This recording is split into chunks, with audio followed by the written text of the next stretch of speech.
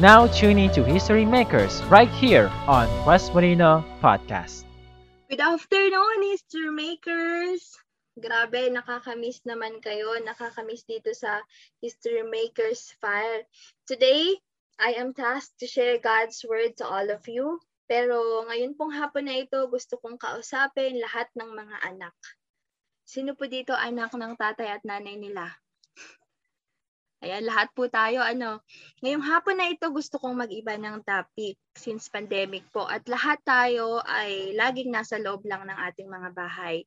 This is a vitally important message for you to hear today because how you respond to it can truly impact the rest of your life. This may sound as a cliche na lang, sa iba kasi very basic, alam na. Pero ang tanong, lahat po ba ng alam na ay ginagawa talaga? Ayan, bago po tayo mag-start, can we all pray? Father God in heaven, we thank you, Lord, for this day. Salamat po sa protection sa bawat isa sa amin, Panginoon. Lord, we ask for your presence today, Lord. Samahan niyo po kami as we talk about your word. We need your presence, God. Panginoon, mag-iingay lang po ako, Panginoon, kung wala ang presensya mo. Speak to every hearts and minds po, Panginoon, including your servants. Samahan niyo po kami. In Jesus' name we pray. Amen and amen and amen. Mga kapatid, can I ask you a question? Do you want to live a good life? Do you want to live a long life? Most people want to live long and well. But what most people don't understand is that the patterns you develop in your lives as children can have a huge impact on the rest of your life. Yung pattern kung paano ka mamuhay, kung paano ka bilang anak sa loob ng bahay ay mahalaga. Kaya po, ang title ng ating pag-uusapan ngayon ay Honor and to Live in Honor. As children, we often feel that we do not have a lot of control over our life. A lot of other people seem to be making all the decisions for us kasi nga bata tayo. And we don't always like those decisions. Like nung maliit ka, papakainin ka ng gulay, papatulugin ka sa tanghali, di ba? Ayaw natin nun. Tapos nitong malaki-laki ka na, pagbabawalan kang jumowa, hindi ba nila alam na hindi mo naman sinadyang magmahal? Charing. Kidding aside, totoo yon na ayaw natin na parang may kumukontrol sa atin and we felt like hindi ka makakapag-desisyon para sa sarili mo. So ano ang gagawin mo? Well, God tells you what you are supposed to do in His Word. Tingnan natin sa Ephesians 6 verse 1-3. Sabi doon, children, obey your parents in the Lord, for this is right. Honor your father and your mother, which is the first commandment with a promise, so that it may go well with you and that you may enjoy long life on the earth. The one decision that no one else can make for you is this: will you choose to follow God's instructions or not? Everybody has an important role to play in the family, and God tells you what your role is as well. The best part is that when you do what God tells you to do in the family, you are opening up your life for God's blessing, both now and for the rest of your life. So what are God's instructions for children in home? I can give it to you in 3 easy words. Ready? Obey, honor, enjoy. That's it. Obey, honor, enjoy. Tapos na ba? Pwede na ba tayo umuwi? After natin malaman yung 3 easy words? No, we're not really done yet. Let's take a closer look at what the Bible says about each of these instructions. Number 1 is obey. And so we will begin with this one. We see this in the first verse of our passage. Children, obey your parents in the Lord, for this is right. The word children, mga kapatid, the word children here is the general word for children and really applies to children of any age, kahit bata o matanda, but the context refers to non-adult children still living within the home. Sino dito nakatira pa ngayon kasama yung mga parents nila? O di ba, madami pa. So in our culture, that would mean preschool, elementary, middle school, high school age, college, or even those who are already working. There is really no specific cut-off age. So there could also be some overlap with older children still living in the home. But I think it is neat that Apostle Pablo addresses a word to children in this letter. This letter in the Bible were originally read out loud in the churches. So when this letter was read out loud in the church at Ephesus, I like to think about all the children in the church suddenly snapping to attention when they got to this part. Whoa, he's talking to us. That's right. God is talking to you this afternoon through His Word. Huwag mo lang i-resist ang gawa ng Lord ngayon sa puso mo. The Lord speaks to you now at hayaan mo lang ang Panginoon na kumausap sa iyo. Sinasabi mismo ng Lord sa iyo sa verse na ito, Anthony, obey your parents. Natsu, obey your parents. The word obey here carries the idea of listening. Mahirap sumunod kung hindi ka nakikinig, tama? In fact, the word listen is actually part of the word obey in the original language. So obeying your parents means listening to your parents and then doing what they say. Obedience starts with listening. Some of us are not very good at listening. And so we need to work on that. Agree ka ba doon? Hindi tayo magaling sa pakikinig? Sabi sa Proverbs 1 verse 8, listen to your father's instruction and do not forsake your mother's teaching. God is saying, listen to your parents, listen to their instruction, and then do what they tell you. Kapatid, obedience begins with listening and then follows with action. Notice the Bible does not just say obey your parents, but obey your parents in the Lord. The Bible uses many different names for God. God, Father, Creator, God Almighty. But this word Lord refers especially to God's authority. God is Lord, which means that He is our ultimate Lord and Master. So what does it mean to obey your parents in the Lord? It means that you should realize that God is the one who has given your parents authority in your life. It means that when you obey your parents, you should understand that you are really obeying God. It means that when you obey your parents, you should do so not because they are bigger than you, not because they could take away the TV or the computer or ground you, but because you love and respect God and you want to obey Him. That's what it means when we say, children, obey your parents in the Lord. And it is the right thing to do. Makikita natin yan sa Colossians 3 verse 20 and 2 Timothy 3 verse 1 to 4. Why should you obey your parents in the Lord? Ate Steph, bakit ba namin i-recognize yung God-given authority ng Lord sa buhay namin? We find the right answer here in the same verse. Paul says, children, obey your parents in the Lord, for this is right. The word right here means more than just appropriate or fitting. It means right in the sense of righteous or in keeping with God's commands.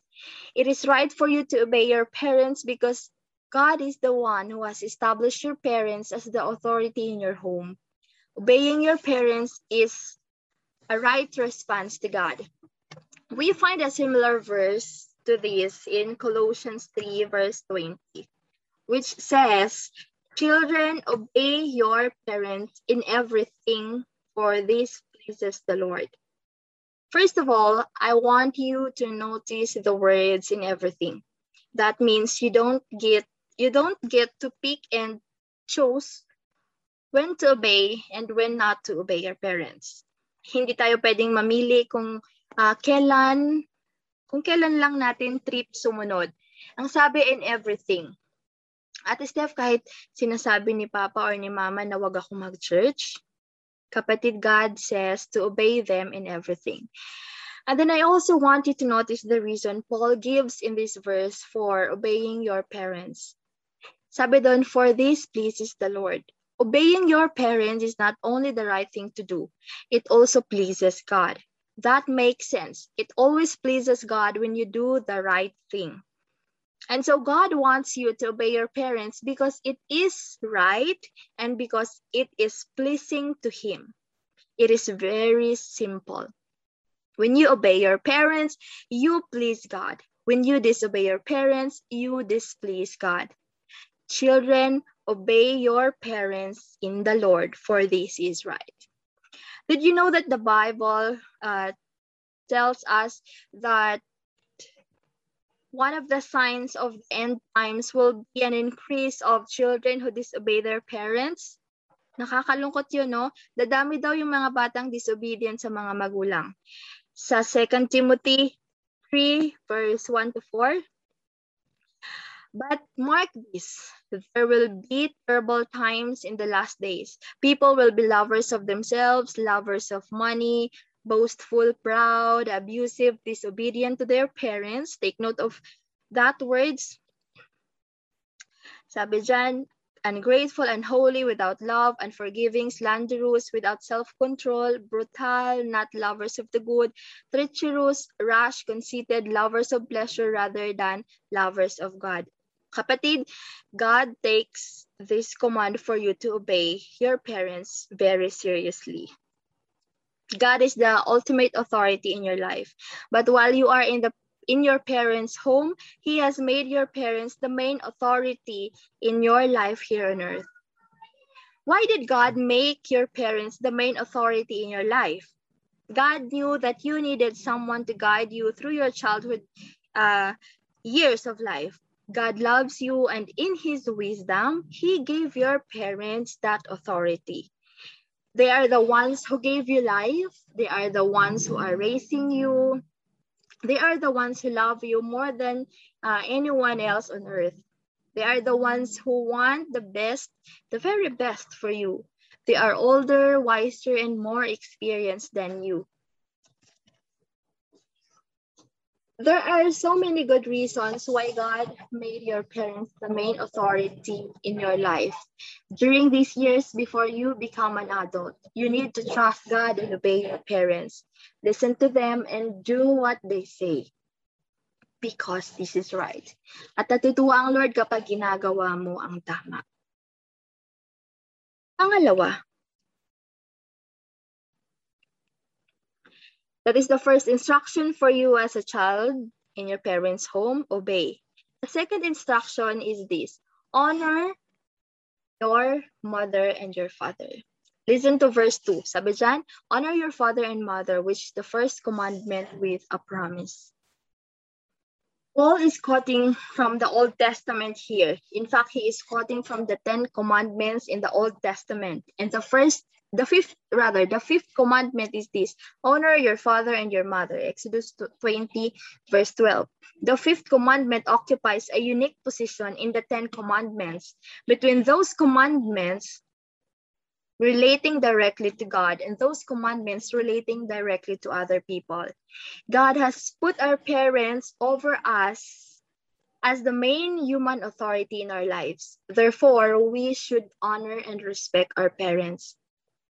Honoring your mother and father is a broader command than just obedience. Pwede mo kasi silang sundin pero hindi mo sila ginagalang. Pero hindi mo sila maigagalang kung hindi mo sila susundin. When you honor your parents, you value them for who they are. And you show them proper respect as your parents and as God's designated authority in your life. Obeying your parents is an outward action, but honoring your parents involves an inner attitude. It is possible for you to obey your parents and have a bad attitude, but you cannot have a bad attitude and still honor them. Let me give you a simple example. Let's say your parents ask you to take out the trash. Pinapalabas sa'yo ang basura. Tapos nagmamaktol ka. And you grumble and you whine and you complain and you keep putting it off. Ngayon, hindi porket na ilabas mo nga yung basura ay ginagalang mo na yung mga magulang mo. Masasabi mo ginagalang ko sila, nilabas ko naman. Hindi mo pwedeng sabihin yun kasi nagdadabog ka eh. Hindi porket na ilabas mo ang basura eh napapangiti mo na ang Lord. Kasi hindi mo ginagawa ang tama. Ang igalang ang iyong magulang. Naiintindihan po ba ako? Obedience means that you do what your parents say, and honor means that you do it with a smile. Notice the fifth commandment says, honor your father and your mother. God has placed both parents as authorities in your life. And you are to honor and respect them both equally. This sometimes gets confusing in our day when unfortunately mom and dad don't always live in the same home. Kung hiwalay ang mga magulang mo, I want you to know first of all na hindi mo kasalanan yon. Kasalanan namin yung mga matatanda. And we are sorry that we have confused the issue for you. Kahit pa hiwalay sila, God still calls you to honor your parents as your parents and to give them your respect. By the way, this command to honor our parents still holds through even when we grow to be adults.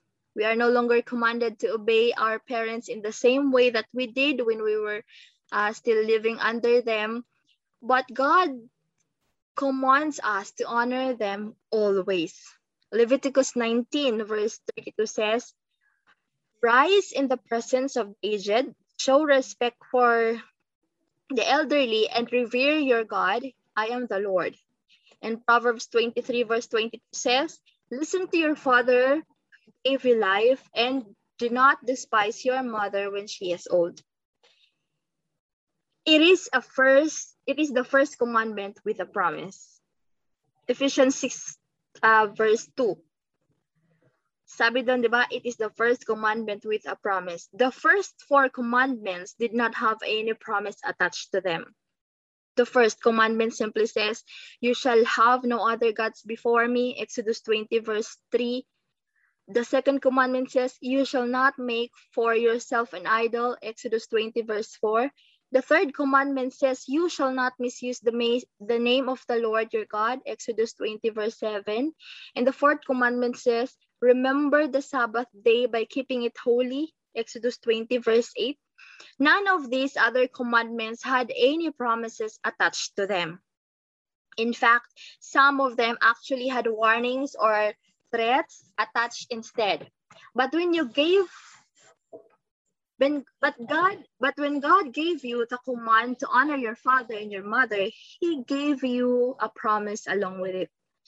God could have provided the motivation to keep this commandment through a threat or a warning. Pwede namang sabihin ng Lord, igalang mo ang iyong ama at ang iyong ina, dahil kung hindi, pwede niya yung sabihin.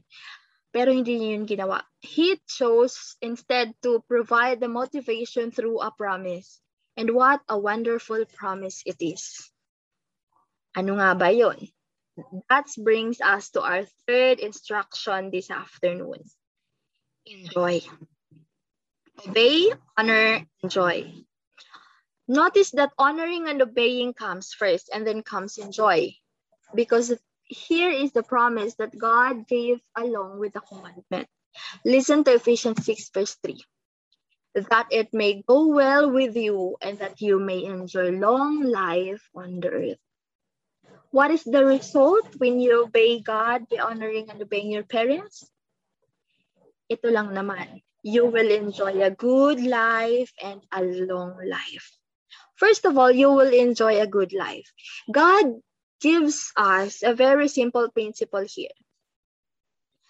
Things go better for you when you honor and obey your parents than when you rebel your parents.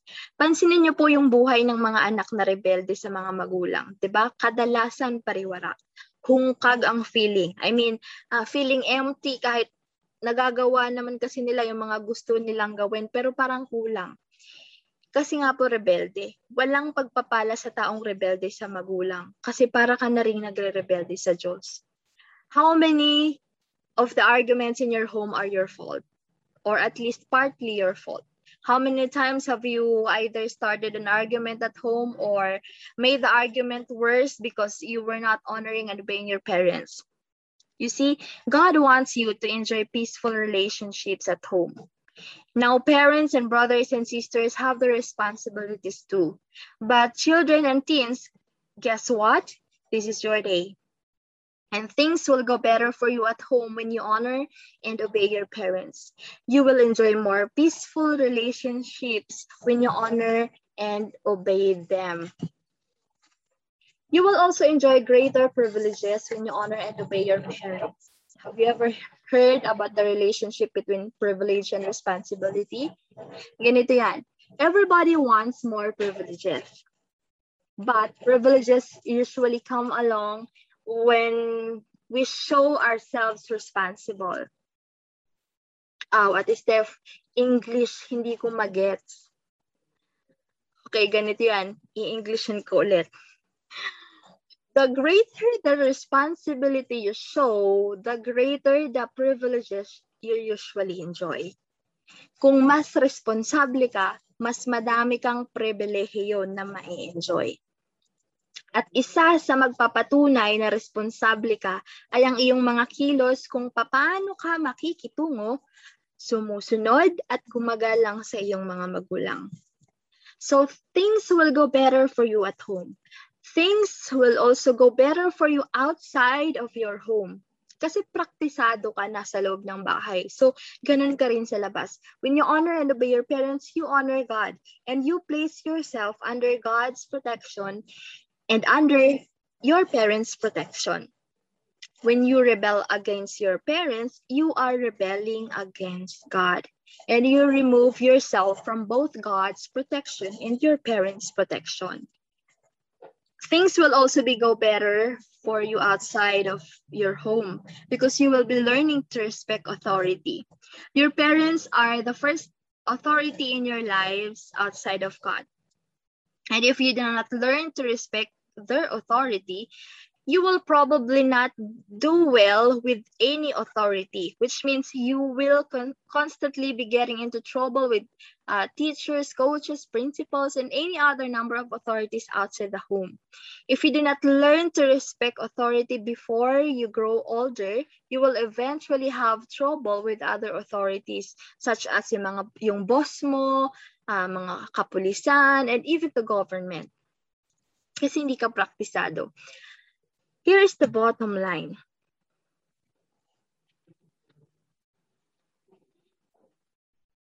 You cannot have God's blessing on your life when you are rebelling against your parents. But when you honor and obey your parents, God promises you will enjoy a good life and you will enjoy long life too. Long life. You might wonder, how does that work? How does honoring and obeying your parents give me a longer life? Well, this is not a promise that you will live to be 100 years old, but rather it is a principle that plays out in people's lives over and over again. When you learn to submit to God's authority and the various authorities God has placed in your life, you will tend to live better and longer. We see the same principle thought in Proverbs and in the Old Testament sa Proverbs 3 verse 1 to 2. Sabi doon, my son, do not forget my teaching, but keep my commands in your heart, for they will prolong your life many years and bring you prosperity. Once again, we should understand that this is a God-given principle rather than as an individual promise. Ate Steph, bakit ganon? May kilala ako, anak na pasaway sa magulang, pero lagpas 80 years old na ngayon. Bakit siya? Humaba buhay niya. Ganito po, yung ibang mga disobedient na mga anak ay nagkakaroon naman ng mahabang buhay, pero namumuhay sila ng miserable. Gusto niyo ba yon? Siyempre gusto natin mahaba, maayos, at masayang buhay. In conclusion, kapatid, listen to me. Do you want to enjoy life? Do you want peaceful relationships at home? Do you want to enjoy greater privileges? Do you want to do you want God's protection in your life?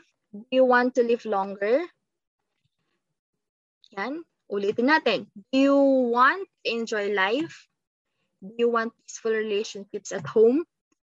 Do you want to enjoy greater privileges? Do you want God's protection in your life? Do you want to live longer? Gusto mo bang lahat yan? Then, you will want to take seriously God's command, honor and obey your parents.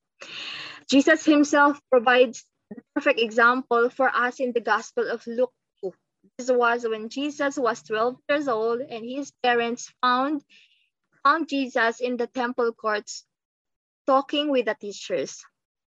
After his parents found him, we read sa Luke 2 verse 51 to 52, sabi doon, then he went down to Nazareth with them and was obedient to them. And Jesus grew in wisdom and stature and in favor with God and men.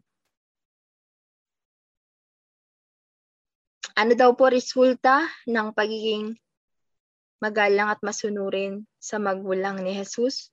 Umayos ang lahat para sa kanya. He grew in wisdom and stature and in favor with God and men. Jesus is not only our example. He is the only one who can help us with this. We need to ask Jesus to be our Savior, and we need to ask him help us do the things we can't do on our own. I just want to share my testimony about this. Ako po ay galing sa hindi showy na family.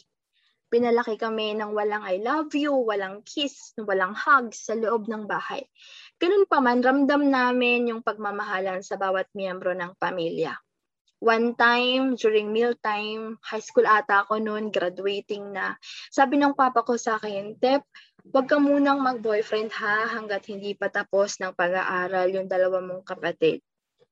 Ako naman that time, dahil wala sa isip ko yung jomowa, sabi ko sa isip ko, sus, maliit na bagay, kadali-daling sundin. Kaya umuo ako. Sabi ko, sige pa, papatapusin ko po muna sila.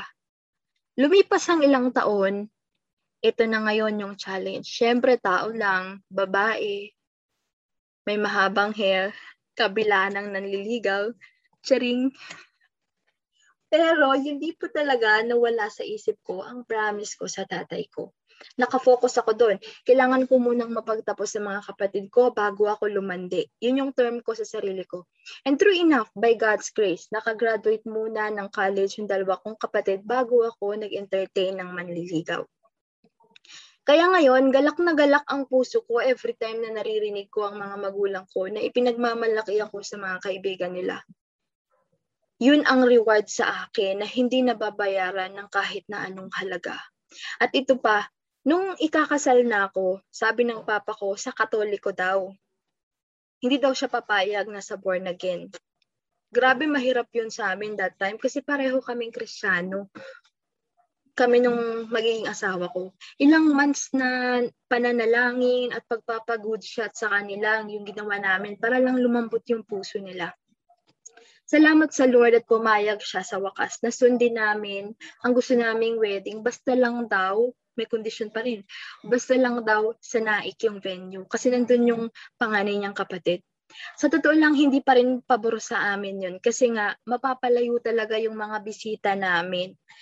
Pero gusto kong igalang sa huling pagkakataon ko bilang single ang mga magulang ko. Kaya pumayag kami. Katakot lang din namin talagang ikasal sa Katoliko. Joke lang. Kaya ginrab po namin yung isang option niya. Kapatid, disclaimer lang po, hindi po ako yung super pait na anak. I messed up, I disappoint my parents din naman. Pero what I am telling you today is that kapag susundin at igagalang mo ang magulang mo, ang pagpapala ang hahabol sa'yo. Kaya mga kapatid, gusto ko kayong i-challenge. Patanda tayo ng patanda, pahirap na pahirap ang level ng pagsunod. Ganito po, para mai-apply ang natutunan mo ngayong hapon, meron bang pinapagawa, pinapaiwasan, pinapatigil sa'yo ang mga magulang mo ngayon? Kapatid, I challenge you to obey. Pwede ba yon? Maaasahan ko ba kayo doon? Isa nga pong malakas na amen sa mga gustong sumunod. Amen. Ayan. Sige po, let me pray for you. Yuko lamang po tayo. Tayo po ay, kung saan ka man ngayon, tayo po ay magdadasal. Huwag niyo po munang pansinin ang iyong katabi. God is talking to you this afternoon. Kung ikaw ay isa sa mga nakikinig ngayon, na wala pang personal na pagkakilala at wala pang personal na relasyon sa Diyos. Kapatid, gusto kong sabihin sa'yo na mahirap talaga hakbangan yung pinapagawa ng Lord na igalang at sumunod sa magulang, lalo na kung sa tingin mo ang magulang mo ay hindi kasunod-sunod. Tanging yung grasya at kapangyarihan lamang ng Panginoon ang tutulong sa'yo para magawa mo yun.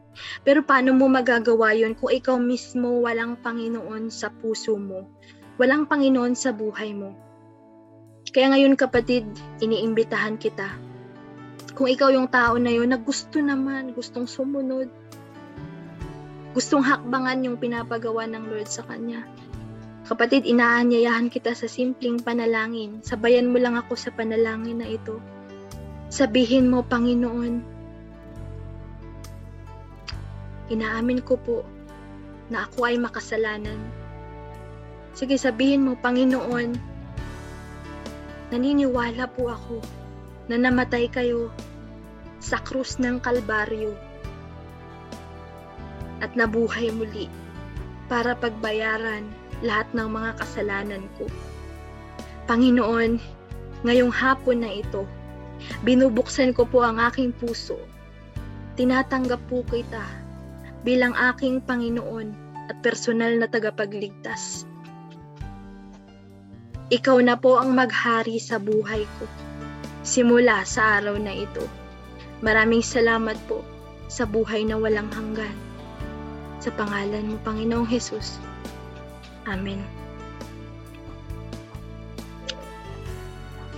Sa lahat din po ng mga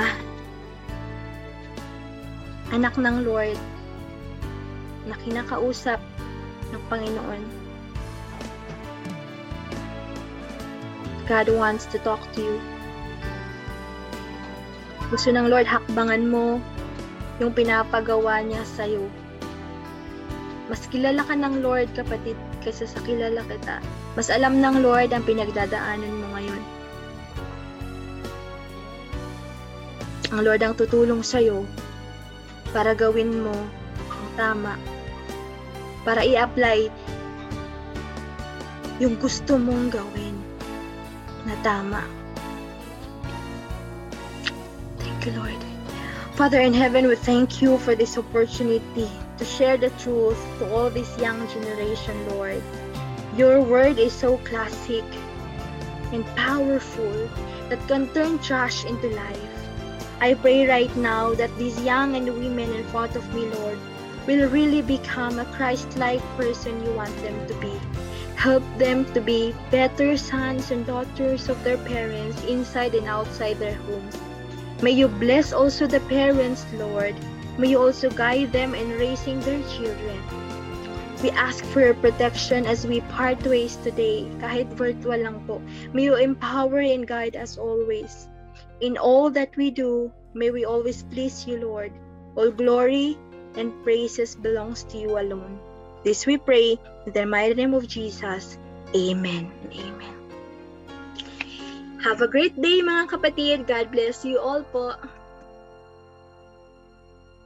Now, we have a wonderful opportunity to apply God's Word in a context of community. Let us go to our designated life groups where we can share with one another each other's burden, pray for each other, and minister to each other. Also, take this opportunity that what you have learned from God's Word, you will apply. So kung ano ang tinuturo sa'yo ng Lord na napulot mo, sabihin mo, pakinggan mo ang napulot ng iba at papaano natin isasabuhay ang salita ng Panginoon sa konteksto ng ating buhay as we speak to each other sa ating life groups. If you want to take part of Quest through your giving, here are the opportunities. You can give online to our Philippine National Bank account. The account name is Quinzero Gospel Church, Inc. Savings account number is 2436-7000-1692. If you will give there, please message Feli Alvines, our treasurer, on her Facebook account or text in this number, 0916-218-0694. You can also give via GCash. The number is 0906-413-6860. Thank you and have a blessed Sunday.